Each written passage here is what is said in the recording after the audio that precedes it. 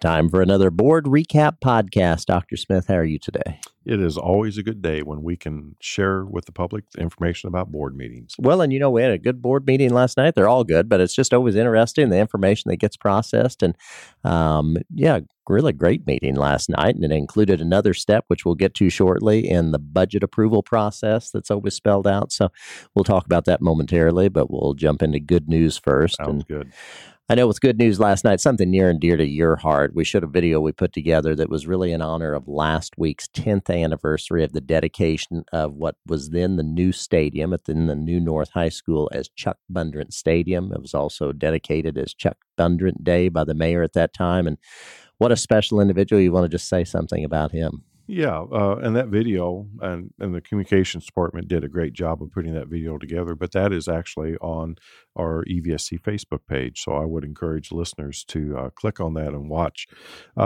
Chuck and Diane Bundrent, just phenomenal people. And I've said this many times. I hope everybody is as fortunate in their lifetime to get to meet someone like Chuck Bundrent as I was. He is He is like an individual that you would read about, but rarely, if ever, see in real person, but had an incredibly deep faith in God, was just a titan in the seafood industry, literally changed how the seafood industry operates in terms of harvesting and processing, internationally renowned, a man that truly was good to his word.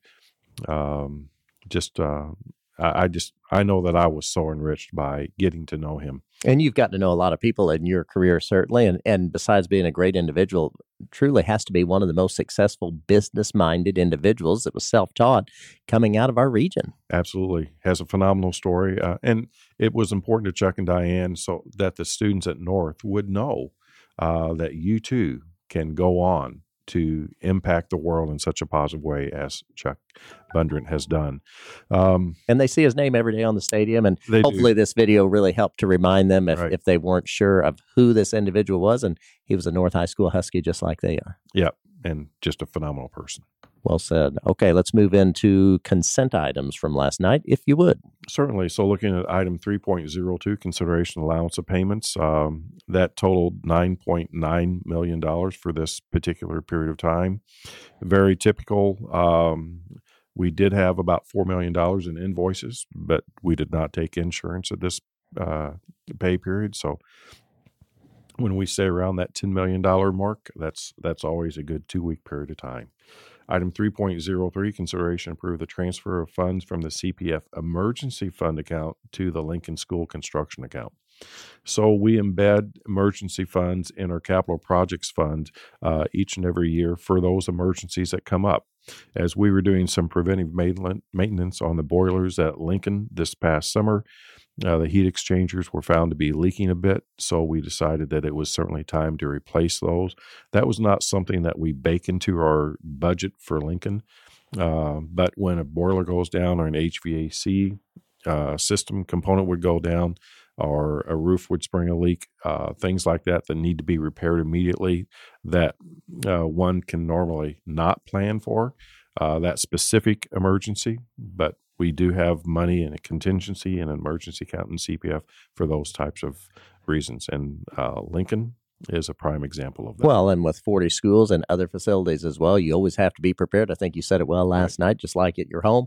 You're always encouraged to have a backup supply ready in case you have something with your own air conditioning system that just springs all of a sudden. And so we have to be prepared, and fortunately we are. Yeah, so this is basically just the process of transferring the money from the emergency fund from capital projects into the operations fund or into the Lincoln School construction account, because that is specifically where it would have to be paid for. Okay, and then one more item in consent. Actually, yeah, a couple. Consideration approve the change order number 2 with Empire Contractors for the Culver Pre-K renovation site. That is item 3.04. And frankly, in the renovation, we found that there was a pipe that was only buried 1 inch in the ground, certainly not up to code.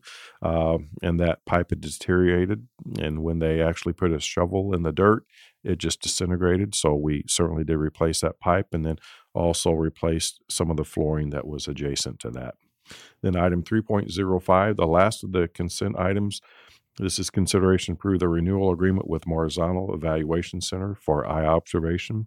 We've used eye observation, I think, as the digital platform for teacher and administrator evaluations, I believe, since 2014.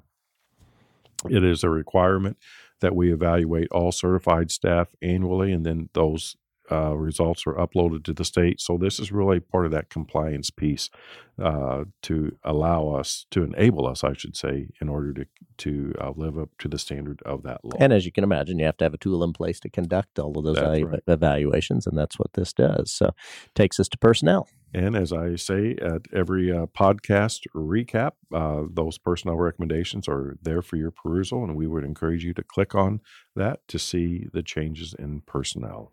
So then that takes us, Dr. Smith, to last night's action items. And really, if you could just summarize where we were in the budget approval process last night with what was known as the public hearing. Certainly. So all of the steps in the budget approval process are outlined in state statute. So this was the part of the process that is the public hearing component.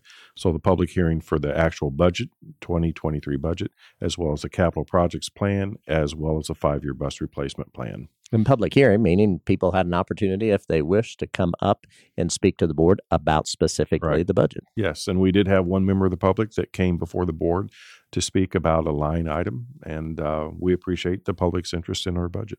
Absolutely. And then that takes us to last night's info item, which was a Board of Trustees policy review, which you'll hear us talk about frequently. But if you would just recap why we're doing this, Dr. Smith, I think that's interesting. Certainly. So one of the primary functions of the board is to enact policies and to make certain the policies that they have enacted are carried out. So this is part of an ongoing review of the board's policies, and up for review now are Section 0130, the functions of the board, as well as 0140, the membership.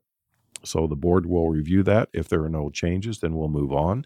If there are changes that they would like to have the rest of the board consider, particular board members would like to have the board in total consider those changes, then that will come back as an information item to process and then an action item 2 weeks later. And if anybody has not done this yet and they're so inclined, you can actually go to our website, evscschools.com, and you can see every approved policy that we have here in the EVSC. That is correct. And then final item from last night, continued business.